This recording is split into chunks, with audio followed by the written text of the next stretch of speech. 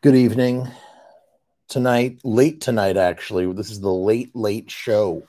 We never go on this late. It's way past all of our bedtimes, but we're going to make an exception, I guess. I just got done watching Blank Check with the family.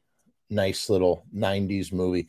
What's funny about Blank Check actually is it's probably has like what how like movies have like sensibilities, like there's 80s movie sensibilities. Like I guess Blank Check has the most blatant 90s like logic sensibilities. I don't know how to verbalize that. It's like 90s logic, like what it was at the time. I don't know if that makes sense, but um yeah, it was a good rewatch. Hadn't seen that in since the 90s, probably since the 90s. So tonight we're talking about Spot, legendary producer for SST Records, who passed away today. And I'm not gonna just bury the lead. Let's just jump right into it. I'm very sad that Spot has passed, but particularly maybe selfishly, even or at least self-seekingly, I was actively trying to interview Spot and I knew he was ailing. And I reached out when I didn't know he was ailing. And I'm just bummed I never got to talk to him. I really would have liked to have interviewed him. I had so many questions to ask him, and I'll never get a chance to. And that's the saddest part about, you know, missing out on interviewing someone. Obviously, them leaving this mortal plane, terrible in and of itself, but also just from a historical standpoint, it's a bummer. It's a bummer all the way around. Dude was absolutely legendary and just left behind such a legacy of work. Brought so many great works of punk rock, legendary punk rock majesty to life. I guess I don't know what else. Yeah, interview Greg Ginn. Yeah, right. Yeah, it's a bummer. It's a bummer. It really is. Hello, everyone. Hi, Tofu. Hi, Cringe Kid. Hi, Sean. So we're talking about Spot. What are people saying about Spot? Who was Spot? Spot was a producer. He was the in-house producer for SST Records. SST Records was Greg Ginn's label that he sort of co-owned somewhat with Chuck Dukowski for a while. Then Chuck eventually liquidated his share, and we covered all of that in painstaking detail over the course of 5 hours in our Black Flag breakdown. So check that out somewhere on the channel. But we didn't really talk about Spot much. And Spot, he not only did he, produce for SST, but by association, the Misfits ended up working with him on Earth AD. So he's credited as a co-producer of Earth AD, and we probably have him to thank for a lot of the sound and aesthetic on Earth AD. And we'll try, there's not too much documented publicly about that either, which is a real shame. Henry Rollins has said that he sang backup vocals for an Earth AD session, something else I didn't know until, or at least was reminded of when I dug up that recording of him talking about it. Interesting, really interesting stuff. So, but we have a little scrap of him here talking about it because he did speak to someone about his experiences with Earth AD, which I was curious to hear about in particularly, but I figured we would just read a few things, kind of like what we did with Harry Pyro when Harry Pyro passed away, just sort of like go over a couple of like retrospective things about Spot. He was also something else. I guess he was technically the first bass player of Black Flag, but in like a Diane DiPiazza kind of way. Like Chuck Dukowski is the first bass player of Black Flag, like de facto, hands down.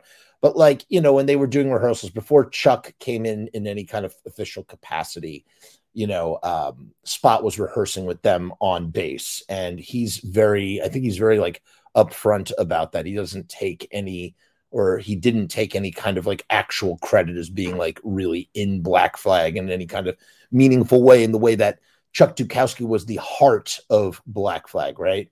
That's what's often said about the Duke himself. Let's start off with, this is what's getting picked up by all the news right now.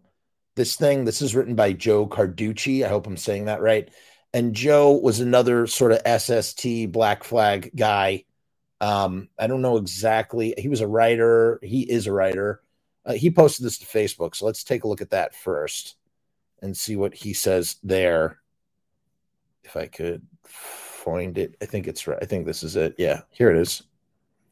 So here's what this is what Joe has to say. I'll make it small. It's a nice picture of Spot right here. Spot, Glenn M. Lockett, 1951 to 2023. I hate to type out the words, but Spot has passed away after 10 a.m. today, Saturday. So he died today at Morningside Healthcare in Sheboygan, Wisconsin. His nurse told me that he woke up all right, but later showed no pulse, and several attempts to revive him failed. He had canceled a planned photography exhibit in late 2021 when he found out his fibrosis began to impair lung function. Since he had been on oxygen and was hoping for a lung since then he had been on oxygen and was hoping for a lung transplant, but a stroke about 3 months ago put him in the hospital, which makes me feel really bad for trying to reach out and contact him for an interview on this channel. I had no idea he was going through all of that, at least. I knew that he had been ailing, but not in that kind of way. Such a bummer, man. I was hoping that he was recovering speech, but realistically, he was not likely at his age and condition to become a candidate for a lung transplant, though though that would have solved his health problems. Isn't that, what a shame, man? What a shame. And it really says something about, the availability of organs and how that all works. And if we did have, not to get political here, but I don't know if this is a political thing, but just like that, if we did have the means of using stem cells to grow new organs from scratch, you wouldn't have to worry about being a candidate for a lung transplant, meaning whether you were, what priority you were for a lung transplant. You would just be able to have, anybody could have whatever organ they needed at any particular time. And it's just a shame that technology is not more developed. Perhaps it would have, that's exactly, and as Joe says, he said that would have been the answer for his health problems. It would have solved his health problems. Spot didn't dwell a lot on his personal history, but I believe that he was born in Los Angeles, grew up in the Crenshaw neighborhood. That's where Richard and Danny Elfman, I think, also were raised in the Crenshaw neighborhood. Moved to Hermosa Beach in the mid-'70s, moved to his favorite Black Flag tour stop, Austin, Texas, in the mid-'80s, and then to Sheboygan to be near his favorite Celtic music scenes in the There's a Celtic music scene in Milwaukee and Chicago. His father was Claiborne Lockett, who was a Tuskegee Airman. Wow. If you know the history of the Tuskegee Airmen, wow. Who flew British Spitfires. And Spot once told me his mother was Native American from New Orleans. His older sister has advanced dementia. Spot was a musician and writer and photographer who spelled his name in all caps with a dot in the middle of the O. His principal sideline was as a record producer engineer and an architect of the natural approach to recording a band in the punk era. He never, even though they were a SST band, yes, Kevin, yes, Spot passed away, unfortunately. I know that the Bad Brains were on SST at one point. I don't think Spot ever worked with them. We'd have to double check on that. What a combination, Spot with the Bad Brains. that would have been pretty cool to have seen. Someone correct me if I'm wrong. Maybe he did work with Bad Brains at some point. His principal sideline was as a record producer, engineer, and an architect of the natural approach to recording a band in the punk era. He started in Hermosa Beach, playing and recording jazz, and he took the primacy of live jazz playing into recording bands against prevailing attempts to soften or industrialize a back-to-basics art movement and sound. When approaching the mixing board, Spot would assume an Elvis-like stance and then gesture toward all the knobs. He would say in a Louis Armstrong-like voice, "This is going to be gelatinous." His recorded work as a player and producer is listed at Discogs.com. Okay, so we could really go through. We could find that out at Discogs, I guess. Right? That's what we could do. I'll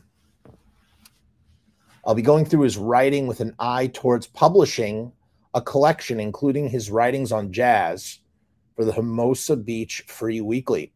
He spent recent years writing the novel Decline and Fall of Alternative Civilization and producing a radio-like dramatization of it, which is online. Wow, got to check that out, maybe. Last year, he posted a new Spot music at his Bandcamp page. In recent weeks, I read off lists of names of his well-wishers to him, and Spot nodded at the mentions of his friends from around the country and the world. And here he is. The photo is by Bill Daniel. And this is Spot at Third Coast Studio in Austin, Texas, March 14th, 1982, recording the Fun session for the big boys. There he is. Long live Spot. Long live Spot. Let's see what Jerry Only had to say about Spot's passing.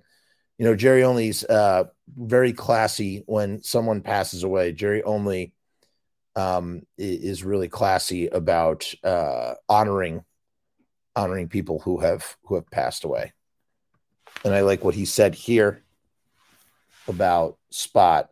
Let's see if we can. Oh, that's annoying. You can't really see it in the thing because I got so many thingamabings here. That's really annoying. All right, I'll just read what was written. It's very brief.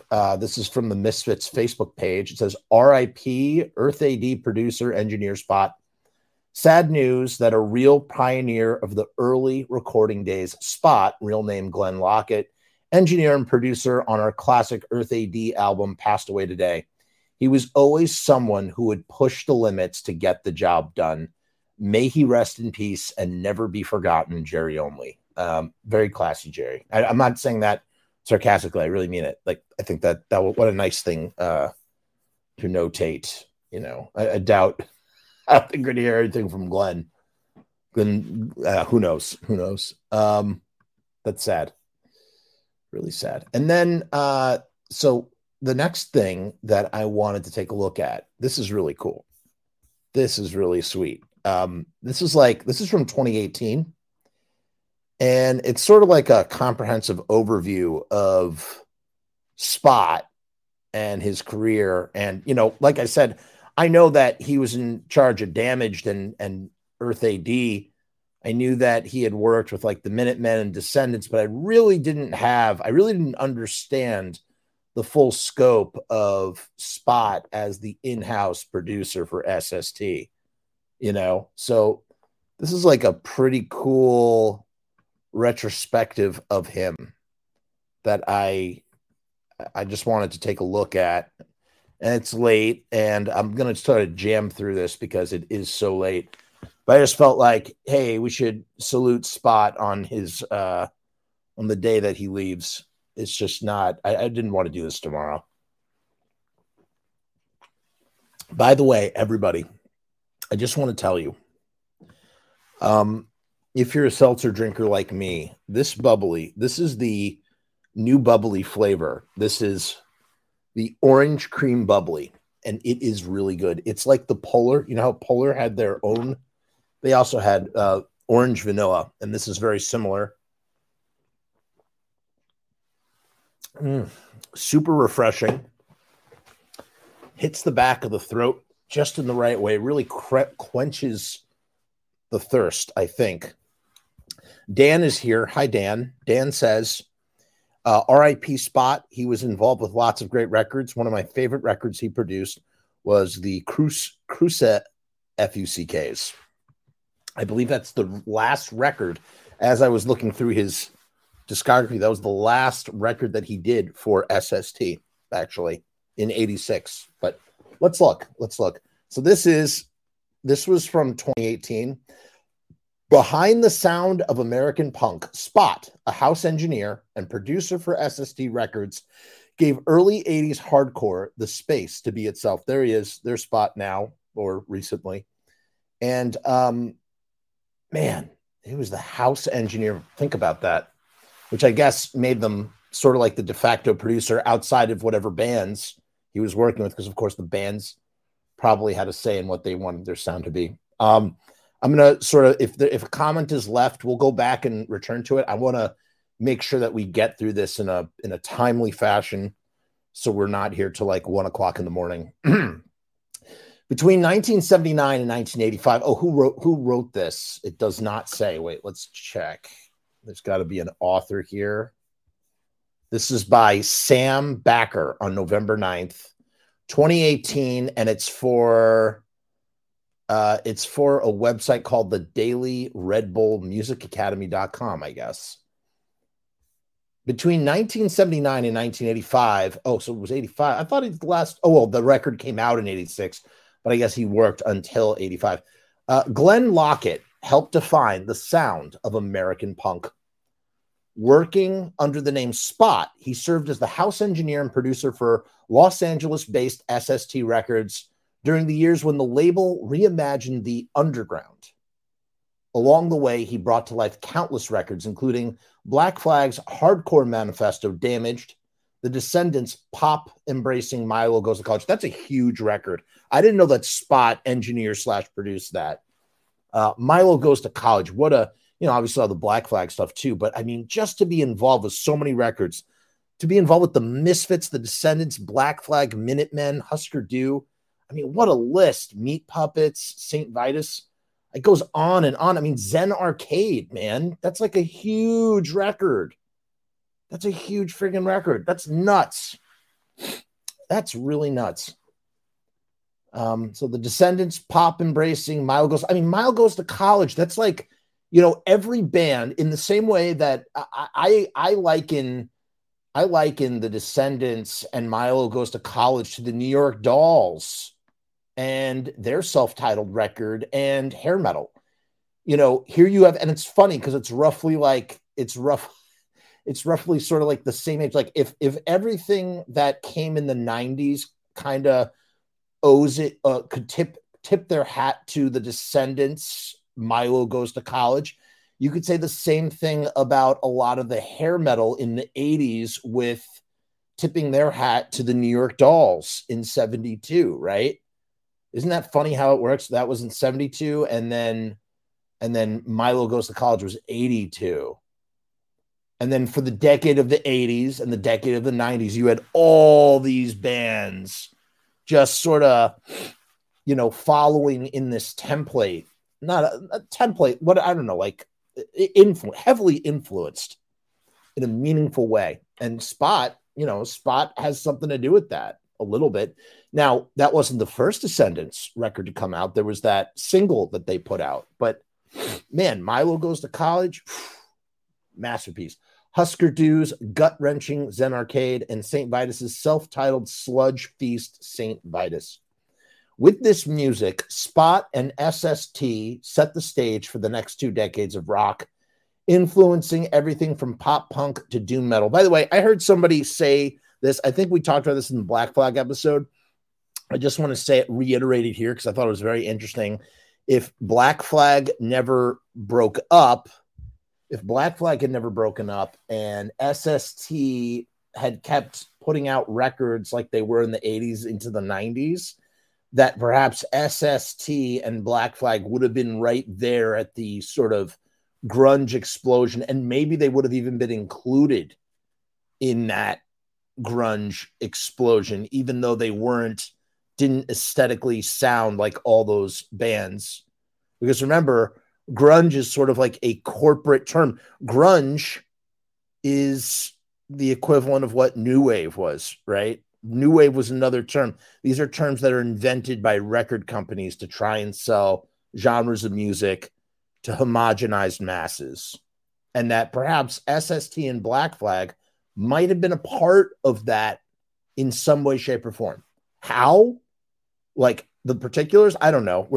We are theorizing about alternative history. Haha. We're theorizing about a history that never happened, but it's fun. It's fun to sort of think about these things from time to time. Despite this pedigree, Spot doesn't seem like anyone's idea of a prototypical punk. An avid roller skater and photographer, he's always loved the bagpipes and spent a while in the late 70s learning to play the clarinet. Really, the idea that such a prototype even exists has been annoying him for the past 2 or 3 decades. Speaking over the phone from his house in Wisconsin, Spot vents some of his frustration with the way his scene has been remembered. It seems that the whole history of punk rock, and especially the stuff that happened in LA, is based on a lot of myths, he explains, his voice rising. There was a lot more influences and ideas about life and culture that most people either don't have a clue about or aren't really all that willing to accept.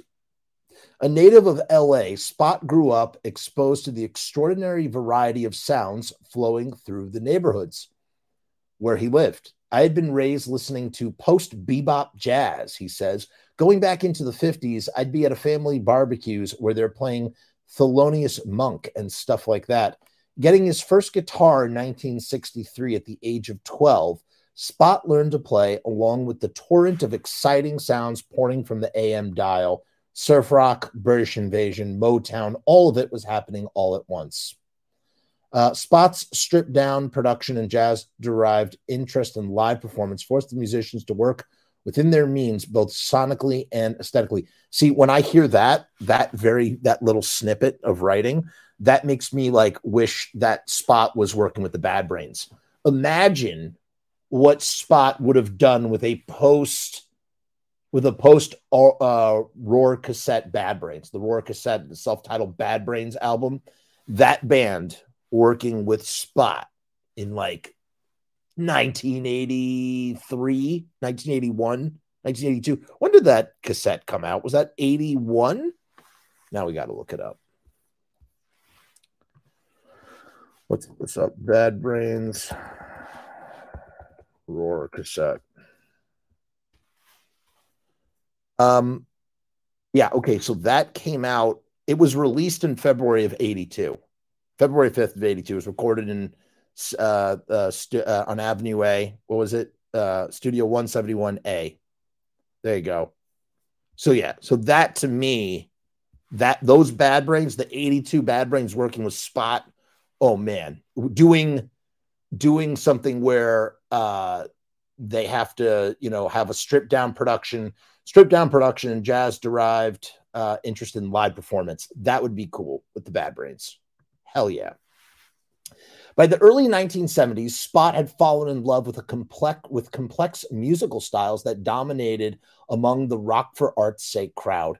I was really enamored with a lot of what I guess you would call progressive rock, he said. That whole era with concept albums, when jazz fusion started happening before it turned into BS.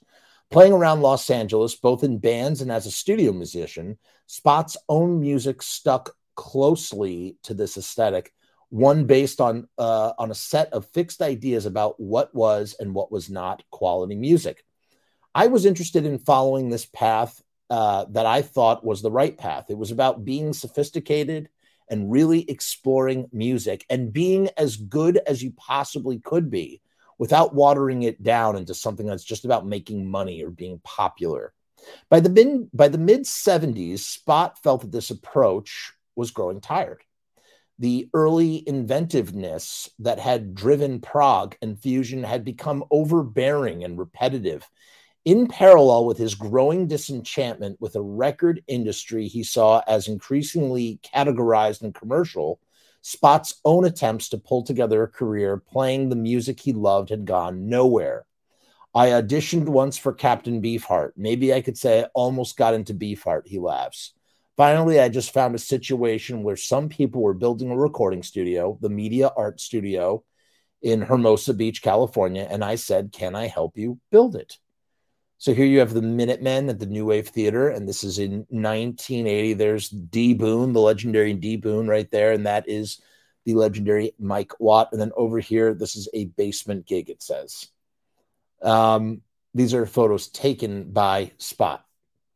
Working at the studio taught Spot the ropes of recording, starting as a tape operator, a position he describes as being little more than a glorified remote control. Because you literally, all you got to do, if you have the mixing console right here, that where everything's going into the board, off to the side, out of the board, you have all your things are plugged into the board, and then you have things that are going out of the board, wires that are going into a recording machine, the actual recording machine, the reels of tape. And that if you are you're a glorified button pusher, if you are the tape operator. But it's a very important position in a day and age where you didn't have, automated remote controls. Like maybe now you really don't need it today because everything could be consolidated to a computer or whatever. But back in those days, it was like, hey, you had to have a guy. There had to be a guy that was actually going to hit record on the tape that was playing, or at least depending on the setup. I'm sure there were a lot of engineers who were wearing tons of hats, Spot included, right? Interesting to say the least. In any case, he describes as little more than a glorified remote control. He gradually gained the skills to record sessions on his own.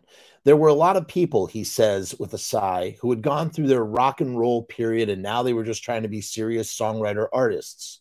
They would just spend all this time doing all these overdubs and all these songs that weren't really that exciting. The occasional jazz sessions booked at the studio, however, were far more intriguing. Hermosa had a long history with the music. The Lighthouse, a nearby club, had helped to make a city a center for West Coast jazz during the 50s. Despite its decline, still brought in musicians from across the city. The jazz players that came to the Media Arts Center didn't want anything fancy, Spot explains. They just wanted to get things down, and they didn't care if someone played a bad note or not. And that's the thing about bad notes. Bad notes, they can be sticky. And you know what else is sticky? Freaking Riot stickers are sticky. That's right. Riot Stickers is the sponsor of the From Us channel. And we're running a special deal for Riot Stickers. You can get 1,000 stickers for $79. They're 3-inch by 3-inch stickers. They look a little bit like this. These are 2.5 by 3 inches. As you can see here, they are shiny because they are printed on vinyl, which makes them very waterproof. And they have a UV coating that protects them from the sun. So these stickers have a sticking life of a minimum of 5 years. I mean, and that's pretty good for a sticker life, directly exposed to the elements indoors perpetually forever, right? But we're just talking about like outdoor weathering the elements. Like I said, $79 for 1,000 stickers. It's funny. I screenshotted it on my other computer, but basically I saw somebody was advertising a deal, $250 stickers for $79 versus 1,000. So Sharpie Riot and riotstickers.com, they are offering you 4 times the amount of stickers for the same price. So for $79 for 250 stickers, and you don't even know how good those stickers might be compared to riotstickers.com. I mean, it's an incredible deal. The link is in the description. It's riotstickers.com/promise. Make sure you check it out. Do not miss out on this insane deal. You're not going to find a better one. And it's only available here on my channel in the description of these videos. Riotstickers.com, because Riot Stickers, they are the bomb.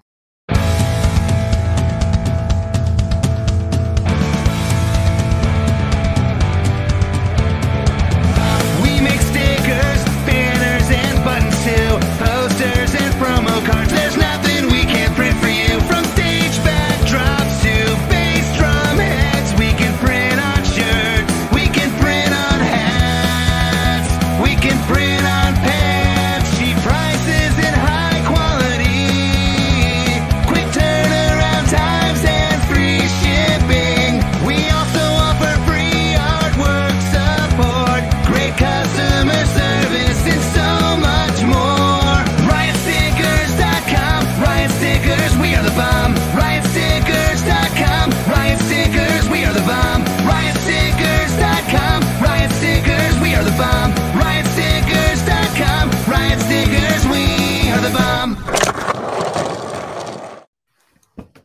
So anyway, we were talking about Spot and recording just blocks away from the studio. A bubbling scene of skaters, surfers, and musicians had started to develop on Hermosa's aging beachfront. While waiting tables at a local vegan restaurant for some extra cash, Spot met Greg Ginn, the guitarist who would go on to found the hardcore pioneers Black Flag.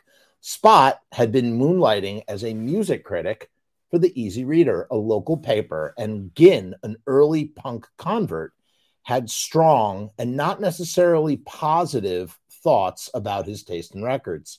I didn't know what to think of the guy, Spot remembers. He was telling me about these other bands and all the things that were starting to happen. I'm thinking, well, maybe I should start looking into this. Intrigued by Ginn, Spot would occasionally jam with him and the rest of Black Flag at their dilapidated practice space. But it wasn't until he saw a riot break out during their performance at an outdoor concert in Manhattan Beach's Pollywog Park that he realized that he wanted to produce them. That show was just so crazy, he recalls. I said, I got to record this band before they get killed.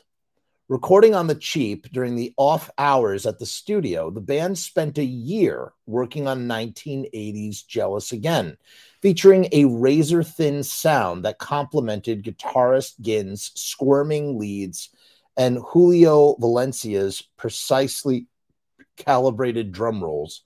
The record is Black Flag at its tightest and most aggressive, packing 5 songs into its 6.5-minute run time.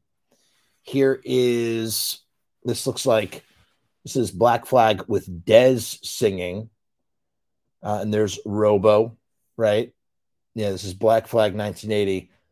So what's funny is both Dez and Ron Reyes, who preceded him, were fans of Black Flags who eventually became singers of the band, just like Henry Rollins. So it's funny how that happened, right? Like, you know, you're a big fan, you're a big fan, and all of a sudden, before you know it, you're singing for your favorite band. Despite Jealous Again's brevity, the process of recording it was anything but easy. The band was cycling through lead singers, and for months, it wasn't clear who was to be the vocalist on the record. To top it off, despite their inexperience, the members of Black Flag believed that they knew how to record better than Spot did, making the recording process a constant struggle for control. It was about a year's worth of wondering if any of this stuff would come to fruition. And this is why I think it's the first 4 years record. You have that first 4 years record where you have like the same, you have different dudes. You have Keith Morris, Ron Reyes, and Dez, I think, all singing the same group of songs over and over again, right? Something like that. There's like 3 versions of the same song.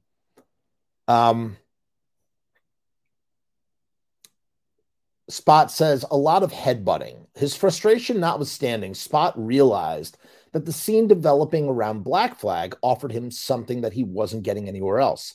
I wasn't sure what it was, he remembers, but it was something new. And I said, well, I'm going in that direction for now, and I'll see what happens. Jealous Again was the 3rd record on SST, the label that Ginn had created to release Black Flag's music, quickly growing to include like-minded groups such as Saccharine Trust and the Minutemen. SST became the center for an innovative strain of working-class punk. But that's the way it was. There were a lot of labels, like, this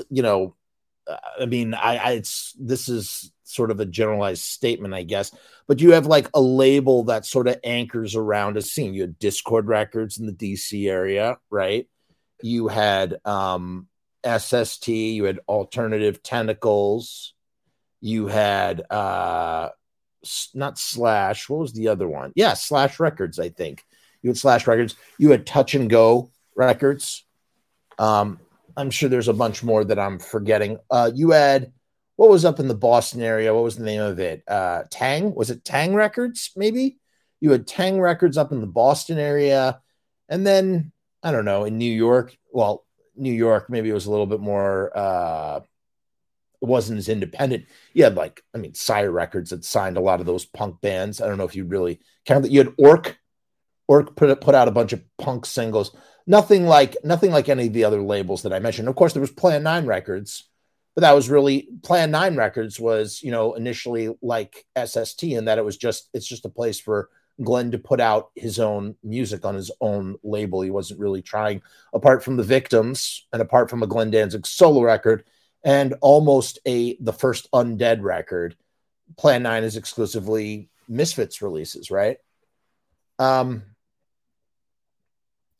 Spot, these bands echoed the principles of his favorite musicians.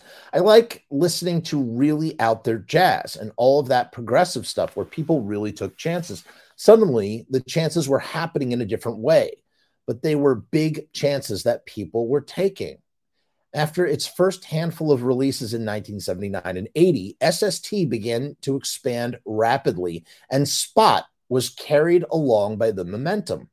In addition to serving as the sound man for Black Flag's earliest tours, he also settled into a role as the label's in-house producer, part of a small team responsible for keeping the business going as it teetered on the brink of financial collapse. Although eventually they started making good money. They started making good money. Yeah. Okay. Thank you, Dan. I know I said I wasn't going to acknowledge the comments, but Dan pointed something out. Epitaph, too. Bad Religion, their label, which, by the way, really exploded in the 90s. But you don't think of that as like a scene the way you think of like Discord being its own scene or Tang Records or Touch and Go. And that's really what I was trying to get at, I suppose, on some level.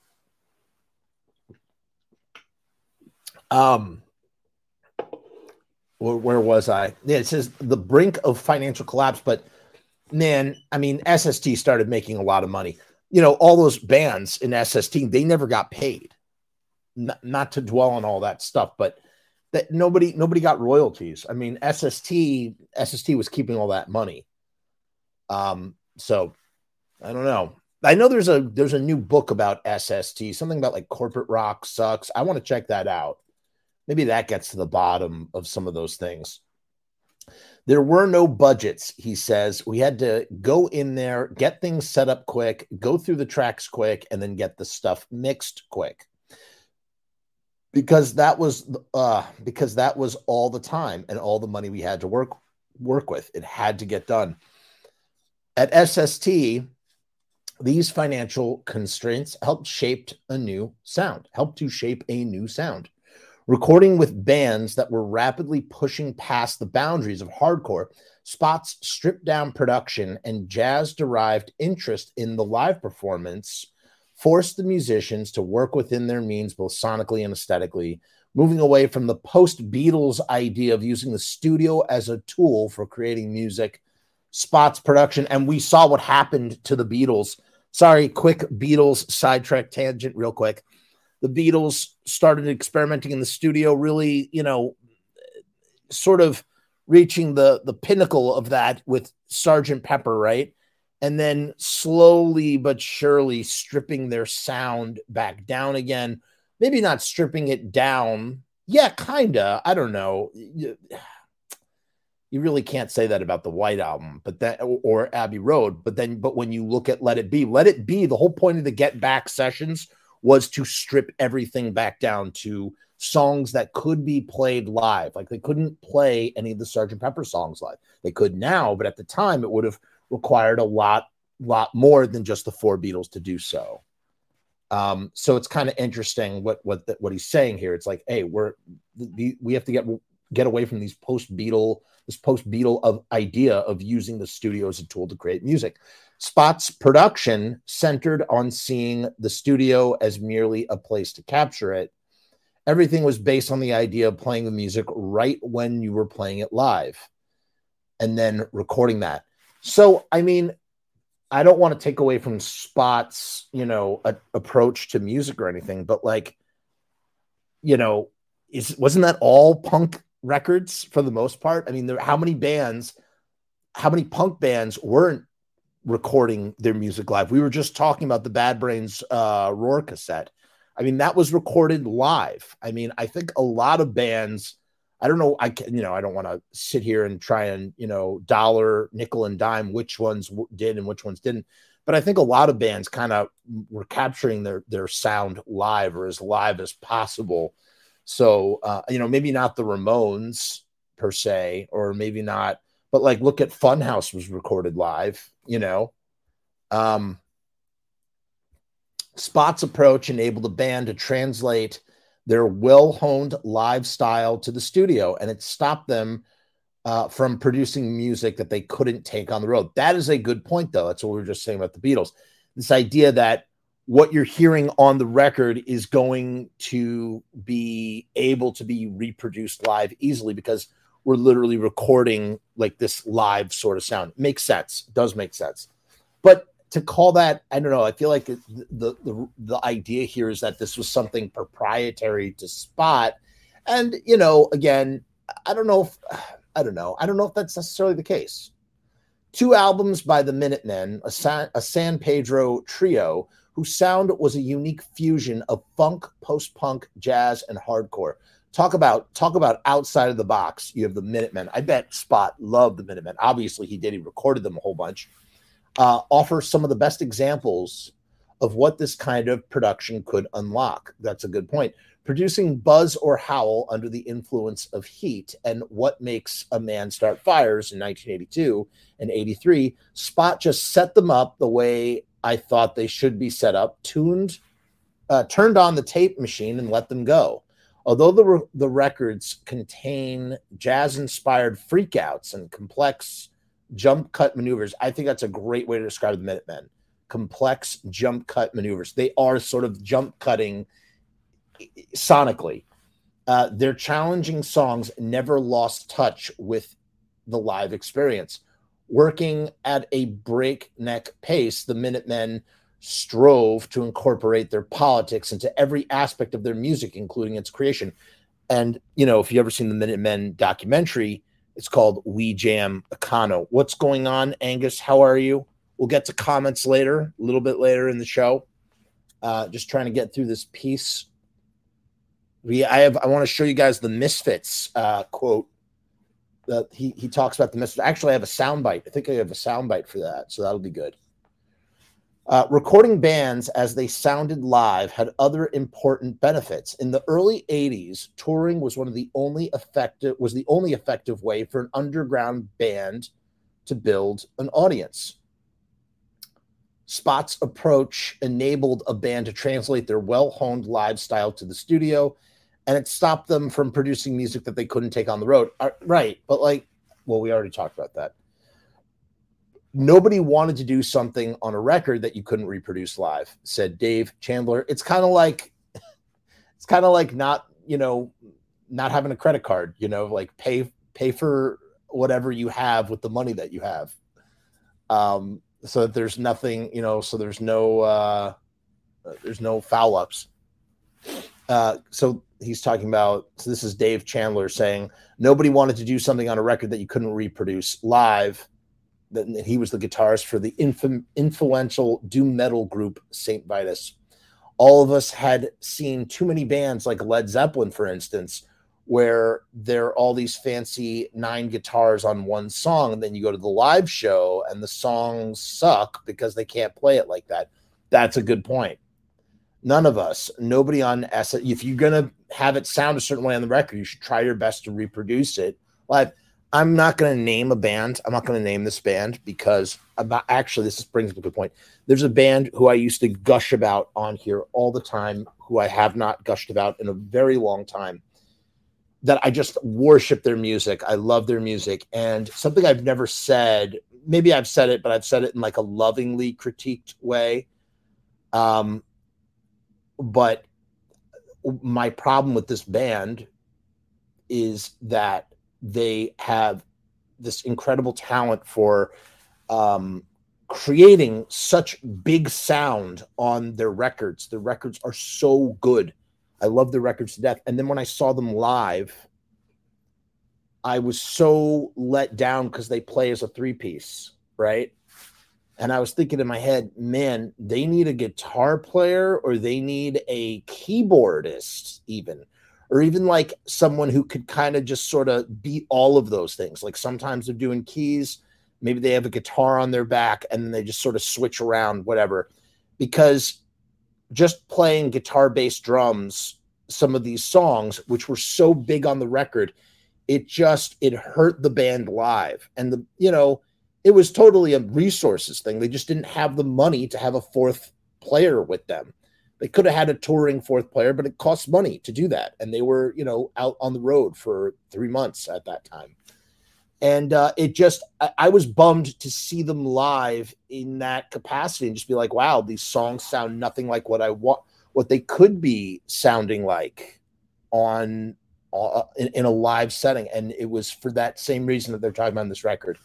And like I said, I'm not going to name the band, but I will say their live show suffered so terribly because, we couldn't hear what they sounded like on the record in the live setting. So he says, Dave Chandler continues, we wanted people to hear us, like us. Our first record, every song was in one take. That's crazy.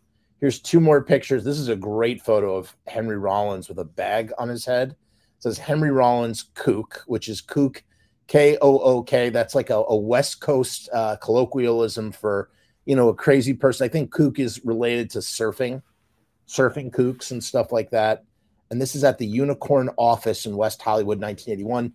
Unicorn Records, I think it was Unicorn Records and Unicorn Studios, is where Black Flag did a bunch of recording, but they got into they were sort of they were barred from recording. They ended up being barred from recording because of their contract they had an exclusive contract with Unicorn. And then when Unicorn went bankrupt, they were finally able to release music. That's why there's no Black Flag records in 1982. And that's why there is in 83 and 84, there's 4 records. It's insane, the output. And this is the church where the Black Flag lived and practiced. And look at this. There's this crazy noose in this picture. This is a cool picture. Spot was really good at taking photos. Look at these beautiful sort of grainy black and white photos, man. I mean, really, really stellar. And that's 1980. Nonstop touring was also a way for SST bands to discover and sign promising groups from cities across the nation. Of the bands encountered this way, none did more to expand the label's sound than the Meat Puppets, a Phoenix trio led by the brothers Kurt and Chris Kirkwood. Originally playing a style of maniacal, acid-fried hardcore over 3 albums produced by Spot, the group transitioned to the trippy country rock that would make them underground legends in the 80s and the 90s. And of course, it was Kurt Cobain who covered Lake of Fire that really made the Meat Puppets blow up in that kind of way. Recording with a band that routinely dropped acid or snorted MDMA before sessions, Spot worked to elevate the Meat Puppets' essential looseness. Spot had this concept, explains Derek Bostrom, the group's drummer, which he used to describe our music was gelatinous. He liked our gelatinous vibe, and he would look for a gelatinous sound, which pretty well describes our work with him. Besides Black Flag, the SST group whose music reached the largest audience was Husker Du, a Minneapolis trio with a noisily melodic sound that gained fans nationwide in the mid-'80s. The group's breakthrough 1984 Zen Arcade was an ambitious double album exploring family trauma, emotional turmoil, and social unrest over a loose narrative arc. Yeah, it's a concept. Zen Arcade is a concept record. The entire session, Spot says, from the basic tracks to the final mix was roughly about 100 hours. That's crazy. 100 hours, almost 4 days. That's it. 4 days. But, if you think of that one working day is like 10 hours, so maybe it would take 10 days. I don't know. Some bands take a month to record a record. Other bands take 3 months. Some bands take 6 months. Some bands take even longer than that. Which is not very, but 100 hours, which is not very much time at all. None of it was perfect, but we just had to get it done. Playing vulnerable, inventive songs with all the fury and desperation of a band that had to get it right this take in one take. Husker Du's work with Spot helped set the foundation for the alternative rock boom of the 90s. See, that's what I mean, man. That's what I mean. And who was at the forefront of the alternative rock boom of the 90s? Grunge people, you know? So in a way, it was already in the foundation, but it just would have been a pinpoint had it continued. It was high art built on an independent budget, and its aesthetic success proved that punk could harness the full vocabulary of emotional life without losing its oppositional identity. While Husker Du would later push back against SST's insistence on them working with Spot, eventually winning the right to produce themselves for 1985's Flip Your Wig, they would never again recapture the roiling power and chaotic intensity he helped them showcase on Zen Arcade. This is crazy that the Misfits, we completely skipped over the Misfits Earth AD. They didn't even mention it. Don't worry, we're going to mention it. But that's crazy that they didn't even mention it in this article. Maybe they will. There's still a little bit left. But it's just funny, and like all the things that they mentioned and like all the things that Misfits don't even get mentioned in this is that insane. A key moment, Spot believes, occurred when people started calling things alternative. Although this is an article that's being done with Spot, so maybe they asked about the Misfits and he just didn't have anything really to say, or maybe Spot was like, I don't really want to talk about the Misfits. I don't know. There's a lot of room in there for why it could have been omitted. A key moment, Spot believes, occurred when people started calling things alternative. I think it pulled things in the wrong direction. All the things that had been opening up suddenly had to be defined and not just be what they were. And that's literally what happens to every single movement when it becomes homogenized. The moment something breaks free of its little microcosm, it no longer can just be what it is, and it all of a sudden has a label for what it is. And then it has an aesthetic, and anything that doesn't fit that aesthetic isn't that thing. And that's the paradox of, you know, punk rock and what is conformist and nonconformist. And, you know, it's like a parabolic evolution to be a conformist when everybody else is, or to be a nonconformist when everybody else is not being a conformist, would to actually make it conformist, in which case to be a conformist would actually be the real nonconformity. And I think that's a lot of the sick psychology of some of these people that are like embracing, you know, when you hear people say that like Trump is punk rock or being Republican is punk rock, I think that's where they're getting it from. They're like, there's so many people that are railing against this that it's become the conformist thing to do. And punk is all about being nonconformist. Therefore, we're going to not conform and we're going to do the opposite because that makes us into the minority.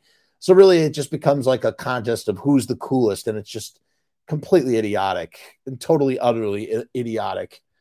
And a paradoxical in and of itself. And the best thing to do, I think, is to just, I agree. Nothing, even though we use labels here all the time, nothing really should. You don't need labels to define things. You know, it could just be what it is.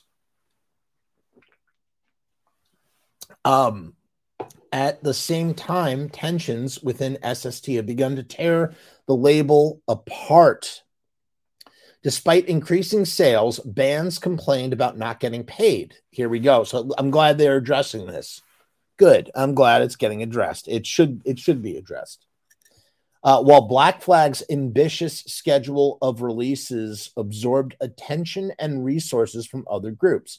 So A, there's increasing sales. B, bands are not getting paid. And C, Black Flag's ambitious schedule of releases are absorbing attention and resources from the other groups. Eventually, Spot decided that he was over it. The dynamic of how the label functioned under that model just didn't work too well. I worked with them until I kind of couldn't work with them anymore, he explains. It's really sad.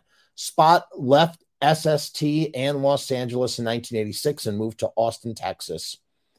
With the time to focus on his own music, he found himself drawn to an entirely different style. One thing Austin had going on was a pretty strong traditional Irish scene, he says. It was like, wow, This is like almost going to those punk shows. It was a bunch of people sitting around playing what they wanted to play, and playing it the way that they wanted to play it. As punk rock and alternative and whatever the F you want to call it kept getting bigger and bigger, I was able to jump off that and into a pool where I could just kind of float and not have to worry about swimming across this stream this many times in a day. But so that's what Spot was gravitated towards, I guess, right? Like it was never about just, hey, I'm a punk rock or doing punk rock. He was gravitated towards the freedom of expression without having to, fit under a label, to be individual and unique and free to explore a space. And when that used to be what it was in punk rock until it became an aesthetic. And when it became an aesthetic, apart from other things, Spot's like, I'm out. And now I'm gravitating towards this Irish thing for the same reasons that I did towards punk, which leads you to the idea, what is more punk?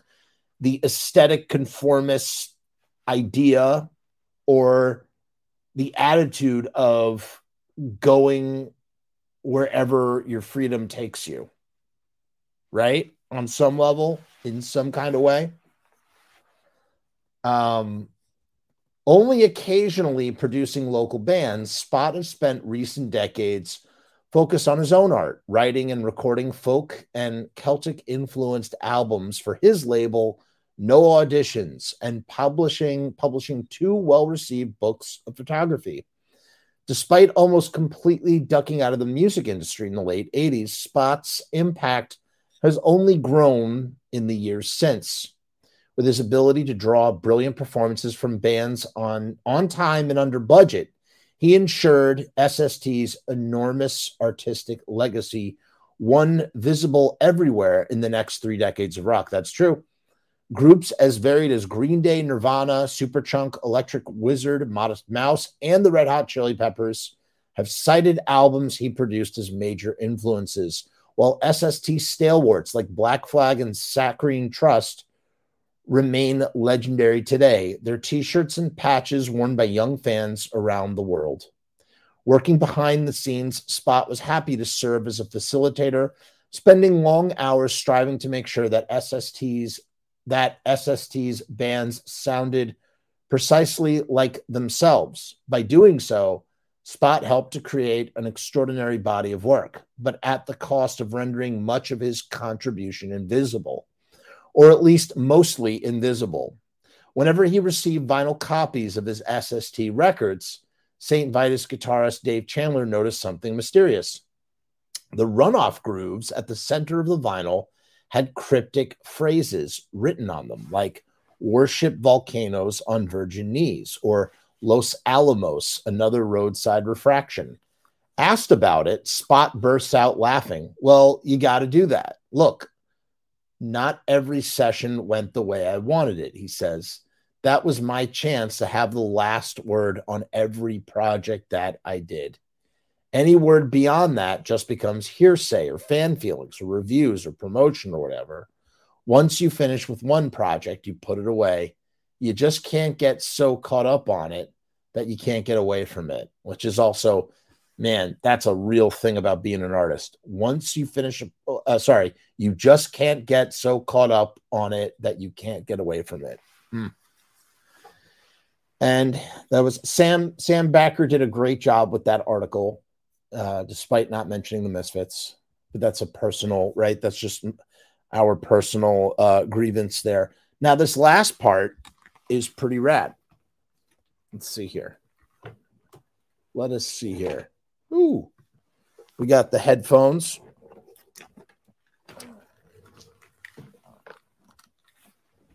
Let's make sure that everything is working the way that it needs to. How is the sound tonight, you guys? Yeah, external headphones. Hope the sound sounded okay. So here is what Spot has to say about the Misfits. I was like, I can't not have something about the Misfits in here.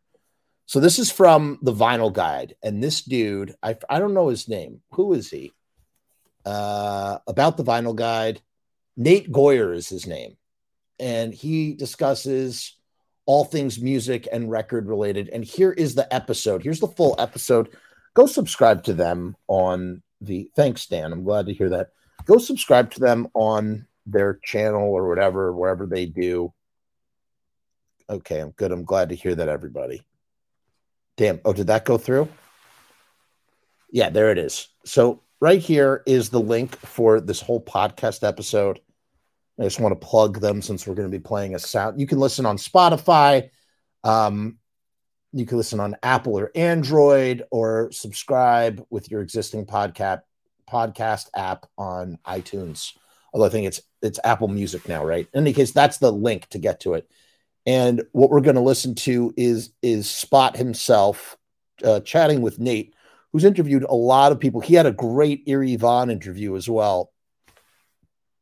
And he has a Patreon. These are all truncated episodes. So like the Patreon is, if you want to hear the full episode, you got to go to the Patreon. So here is Spot. Here's Spot talking about the Misfits. Ready? Here we go. Got down to nitty gritty and did it.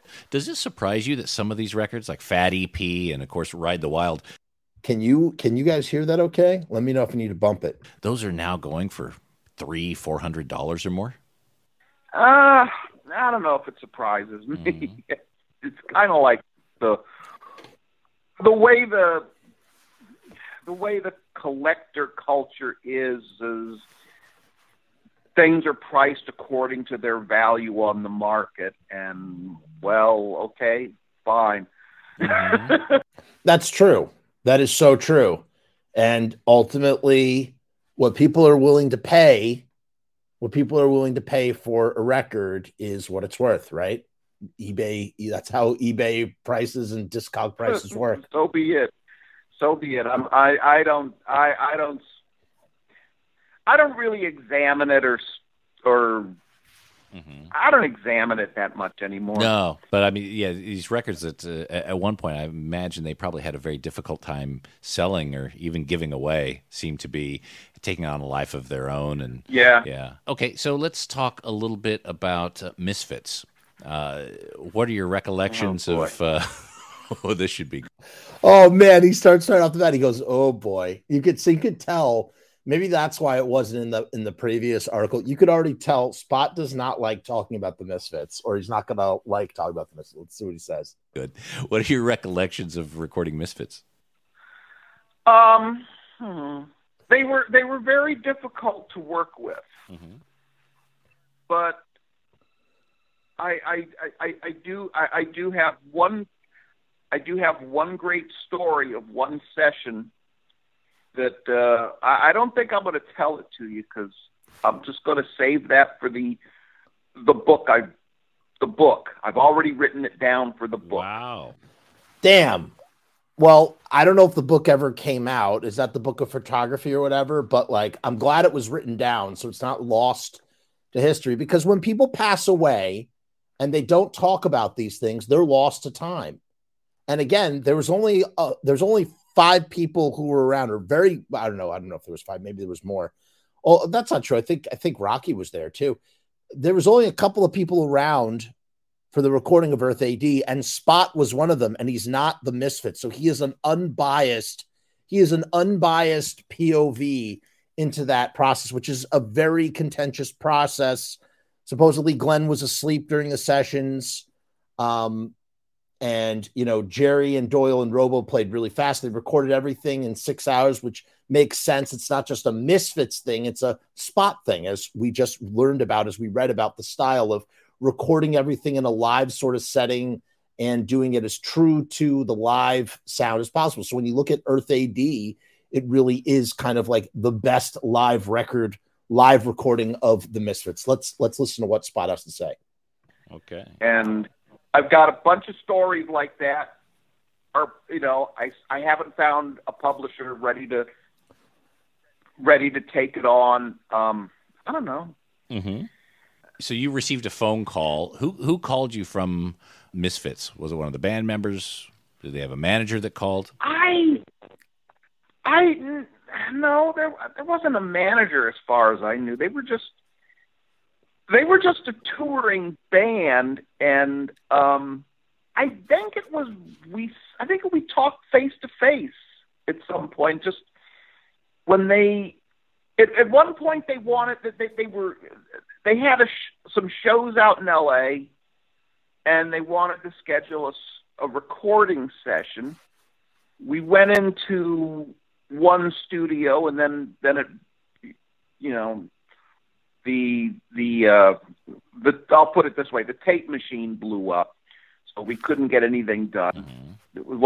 That's crazy. See, I didn't know that the tape. That's never been. Nobody ever says that. Jerry has never talked about that in any interview, that the tape machine blew up. We do know that they recorded it through the night. That's probably why Glenn was sleeping. They did it after they had played a show, so the band was warmed up. They were like hot, ready to go, warmed up. We know that they were in a concrete room or something with Doyle in the middle and Jerry and Doyle facing each other, kind of like three sides of a square, right? Doyle, Jerry, Robo right here. And they're probably able to watch it. They're watching closely. They're mic'd well. They don't have to worry about playing on in a crappy live setting. So they're watching each other's hands for the changes. They're not the guitar and changes and whatnot. They sound so friggin' tight. And that's all because, or at least credit impartial to Spot. Was not my fault.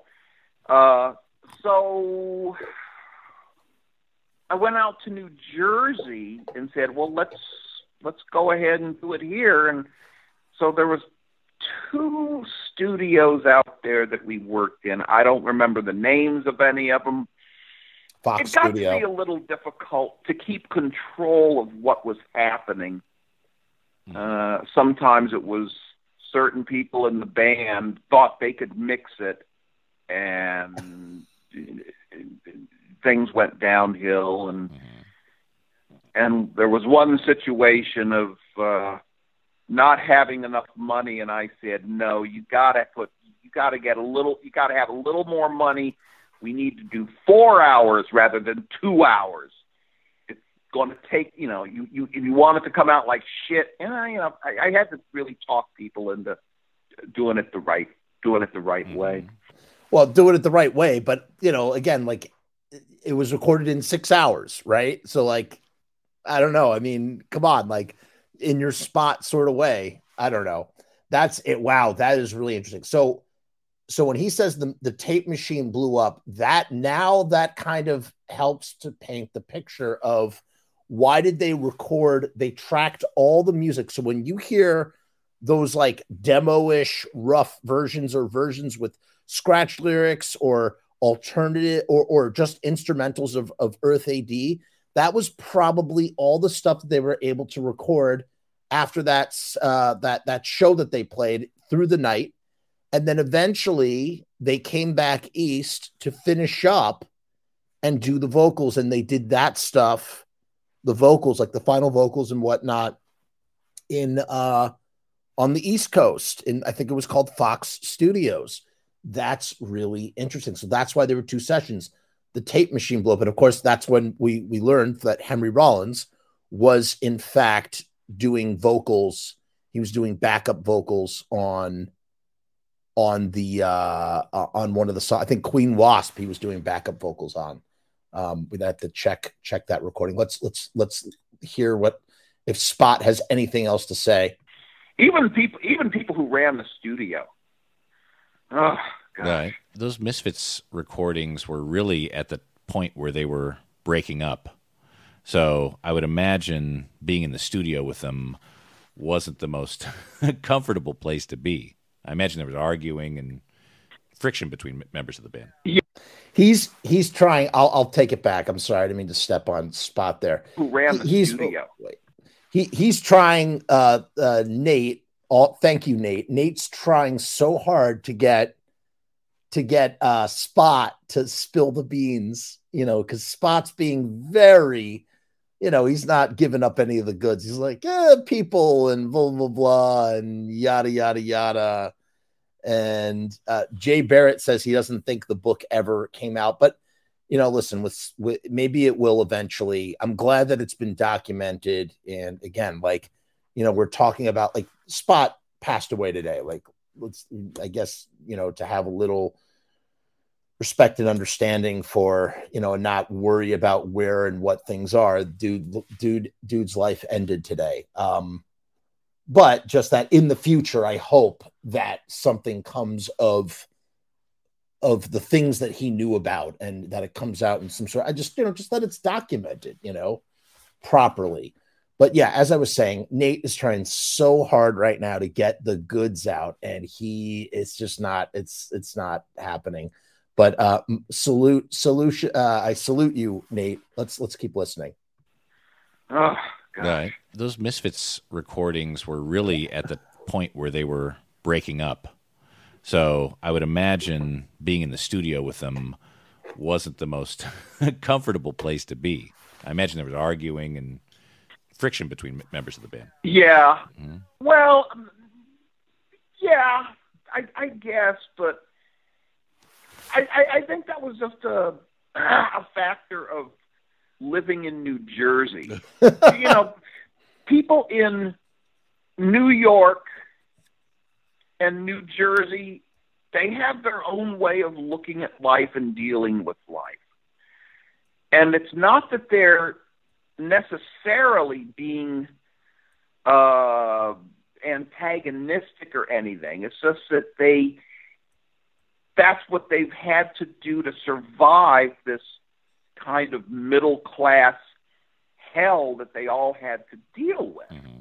Whether it was living in New York City or in a suburb in New Jersey across the river, there was just a lot of stuff.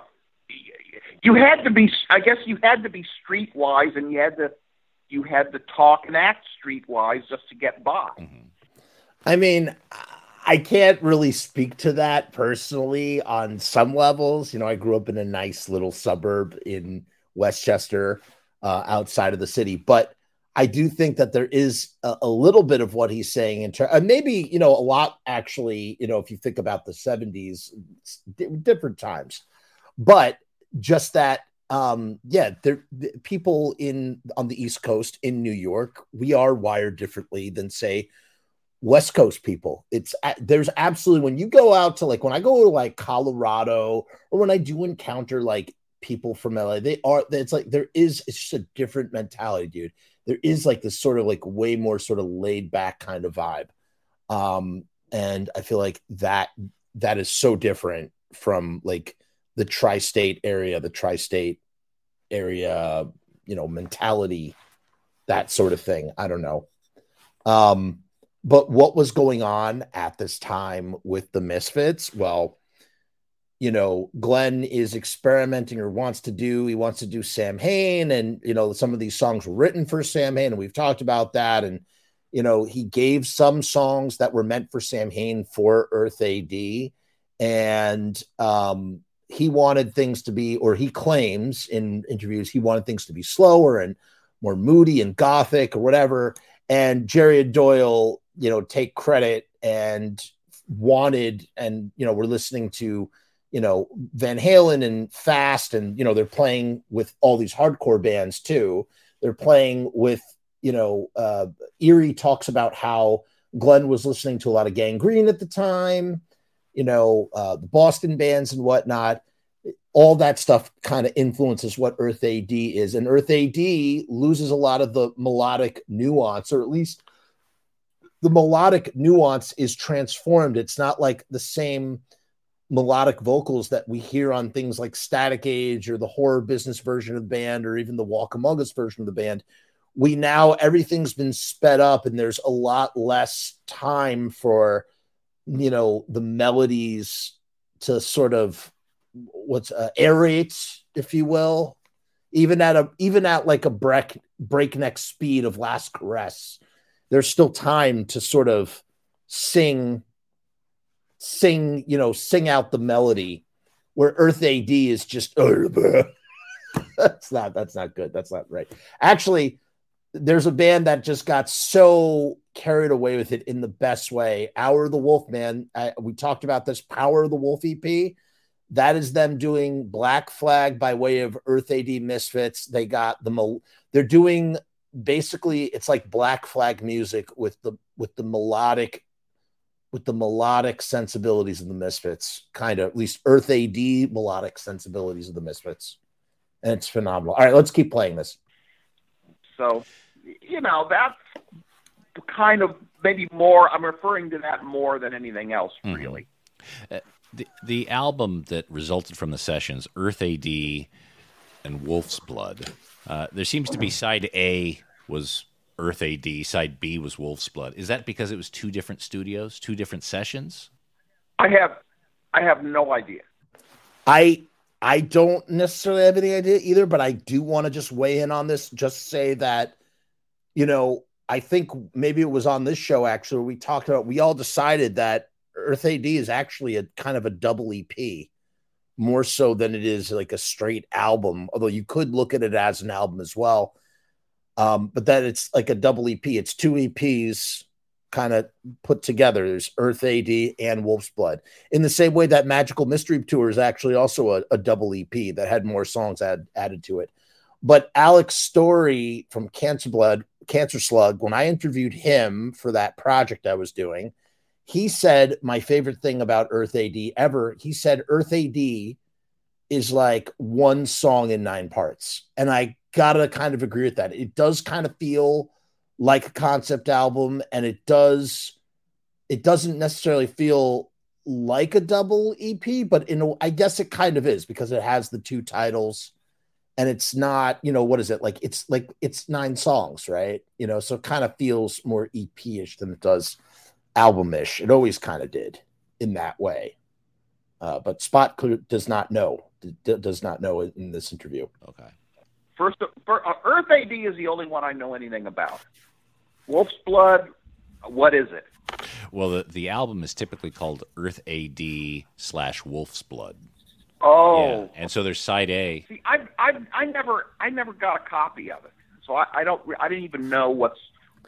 He didn't get a copy of it, and I was trying to search for this and I could not find it on Google. But apparently, Spot had the stampers for Earth AD at one point. The aluminum plating that is used to press the record. He had those. The mother stamper or the father stamper. He had them. He had the ones for Earth AD on it. Well, if you get an original copy these days, it'll be about as much as a cheap car. I figure. Yeah. All right. So let's talk about recording Black Flag. So that's it. And you should obviously listen to the whole episode. Like I said, the link is here. I'll put the link in the comments too. Again, big shout out to Nate Goyer. Thank you for interviewing Spot. Nate he's interviewed so many people, and the dude is awesome. In fact, that's a dude I should really try and see if I just love to talk music with him, see if I can get him on the show at one point. He's a great interviewer. I really appreciate him. So shout out to Nate. And that kind of brings us to the end of the show. Let's just look at some of the comments here. I said I was going to do that, and then we're going to wrap things up.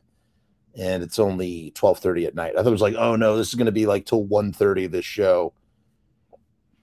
Not too many comments here that we didn't. Dan says, R.I.P. Spot. He was involved with lots of great records. One of my favorite records he produced. Oh, we already read that one. Seth says, just recently listened to a Rollins podcast, Henry and Heidi, where he talks about recording My War with Spot. It's on YouTube. Pretty cool. Yes, I've listened to that episode. I love all the episodes of Henry and Heidi. Those were the best, and I wish Henry would pick it up again, and he has not, or he does it behind a paywall or something. Sean says, other than Earth AD, I believe Spot's masterpiece was the Black Flag My War album. It's a great album. I like My War. Especially the last 3 songs of the LP, they will take you to a dark place. Kevin says, I think Spot did the Descendants' first single too. Oh, so that I did not know. R. King says, I think I heard Kurt Cobain used to write letters to SST Records and try and get on the SST Records label. So imagine, going back to what we initially said, imagine Nirvana being on SST instead of Sub Pop, And let's say that they still wrote Nevermind, note for note, they wrote Nevermind, and Nevermind came out on SST instead of Sub Pop. That would have been like a seamless. That would have been the seamless continuation from punk rock to hardcore punk to like alternative rock grunge, all in one sort of like seamless direction in a way. Seth says SST bands were surely a huge influence on the Melvins, Nirvana. Absolutely. Seth also says Rick Ocasek produced yes, Rock for Light. That's right, the live album. And it's okay. It's an okay live album, but yeah, that was produced by by Rick. Matt John says that Riot Sticker song is too pop for me. I was born in 1972 and thus doesn't sound like punk. Ha ha ha ha ha. Ha ha ha. Hardy har har, Matt John. Johnny Dingle says, I saw that show, and Greg had an opening band called Good For You with Valley, and that band sucked, but Black Flag with Ron Reyes effing ruled. Yeah, Good For You. That was Greg. Greg Ginn had a bunch of opening bands where he was in the opening band. It was just an instrumental band, and he would just be him just like soloing while he had a bass player and a drummer in the pocket the whole time. Whatever. I don't know. Who knows, man? Who knows? I did not know. So Rock for Light apparently is in the has a Guinness World Record for fastest tempo. Who would have thought? Matt John says Nirvana did Plateau, Oh Me, and Lake of Fire. So they did 3 Meat Puppet songs. Zen Arcade is killer. Guess there's no returning. Charter Trip Away. Yeah, everybody's happy. Okay, so the sound was good tonight. That makes me happy. That really does. Jay Barrett said that he didn't think the book came out, but he looked for it the other day. What a shame. Yeah, I'm sure it was Glenn. Who was probably complaining about money. Probably. Yes, Angus, in case you didn't know, yes, the reason why we're doing this show is because Spot passed away. Really sad. Yes, and Jerry and Doyle were listening to Iron Maiden. This is the best comment ever made by Barnacle Bill. Green Hell is doo-wop thrash. That is hilarious. Kevin says that he's 20 minutes behind, but he was going to say, did you hear the Vinyl Guide? He has a lot of great interviews. And yes, we most certainly bookmarked it, and he's awesome. Teak Fippen says, Spot, a great soul, spent his later days at my coffee shop in Sheboygan. Okay, so Teak is from Sheboygan, and he says that he had great stories. Love and miss him already. Teak, I'm so sorry for your loss, considering you actually knew Spot. Teak, if you're here right now, I'll give you a few minutes to respond before we wrap this up. Did you ever hear Spot talk about the Misfits or Earth AD? What did he say about the Misfits or recording Earth AD? I would love to know any shred, anything you can give us that he might have passed along to you. Look at this. We have somebody on what's it called? Twitch is here. We have somebody on Twitch. I don't know how to do Twitch. I don't know how to do Twitch, man. I streamed Twitch. I'm on Twitch, guys, but I don't know how to do it at all. I don't understand it. Angus says 1983 Guinness Book of World Records. That's awesome in regards to the Rock of Light thing. So we're waiting on Teak right now to see if they are going to confirm whether Spot mentioned anything about the Misfits at the coffee shop in Sheboygan. Love saying that name, Sheboygan. I wonder what the origin of the name Sheboygan is. I suppose I have the internet in front of me. I could look it up right now. Let's see if the Misfits was mentioned anywhere else here. So we received a phone call. This Misfits were recording at a point. Yeah, that's about it. That's probably about it. Let's see if here. I have the transcript of the podcast. That's how thorough I was, you guys. I downloaded the podcast. I put it into my transcription software so that I could see exactly, because I didn't have time to listen to the whole thing, which I will eventually do. I put it through my software just to see. Yes, Tofu, we want the spot tea. That's what we want. We're waiting on Teak to respond before we wrap it up here. I'm gonna give him 5 minutes to respond, and at exactly 90 minutes, we're gonna peel out of here. I'm gonna get into bed. It's been a long day. I was not expecting to do such a long show. Oh, our Twitch person speaks. That looks like Russian. I'm sorry, I do not speak Russian. Oh man, what a night, huh? What a night. Blank check. Lots of fun. Totally hadn't seen that movie since the 90s. Man, I got this. Oh, here we go. Teak has responded. Let's see what Teak says. Spot talked about now he was hazy on Misfit stories, but I heard some great meat puppet stories. That's cool. I'm sure he didn't like talking about the Misfits all that much, I would imagine. As we saw his reaction to that. I'm glad we have a little bit of Spot's actual voice speaking in his own words. And we salute you, Spot.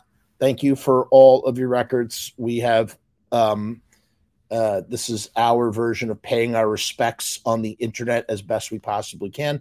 I hope you enjoyed tonight's show. Please consider signing up as a YouTube member or the Patreon, where we have exclusive secret shows and all sorts of little goodies that you can't see publicly on the channel. Look at this weird Twitch person. Do you eat or play? What a weird thing to say. That's a weird thing to ask somebody over the internet. I suppose it's kind of a normal thing to ask someone over the internet, but weird nonetheless. Whatever. I'm not going to answer you about that, but whatever. So consider joining one of the Patreon or the YouTube membership. Thank you to all the Patreon and YouTube members for supporting the channel. As always, we got more stuff coming. Yeah, maybe it's a troll, maybe not. Who knows? Who friggin' knows? Let's take it out with the Patreon itself. Gimme. I need some more.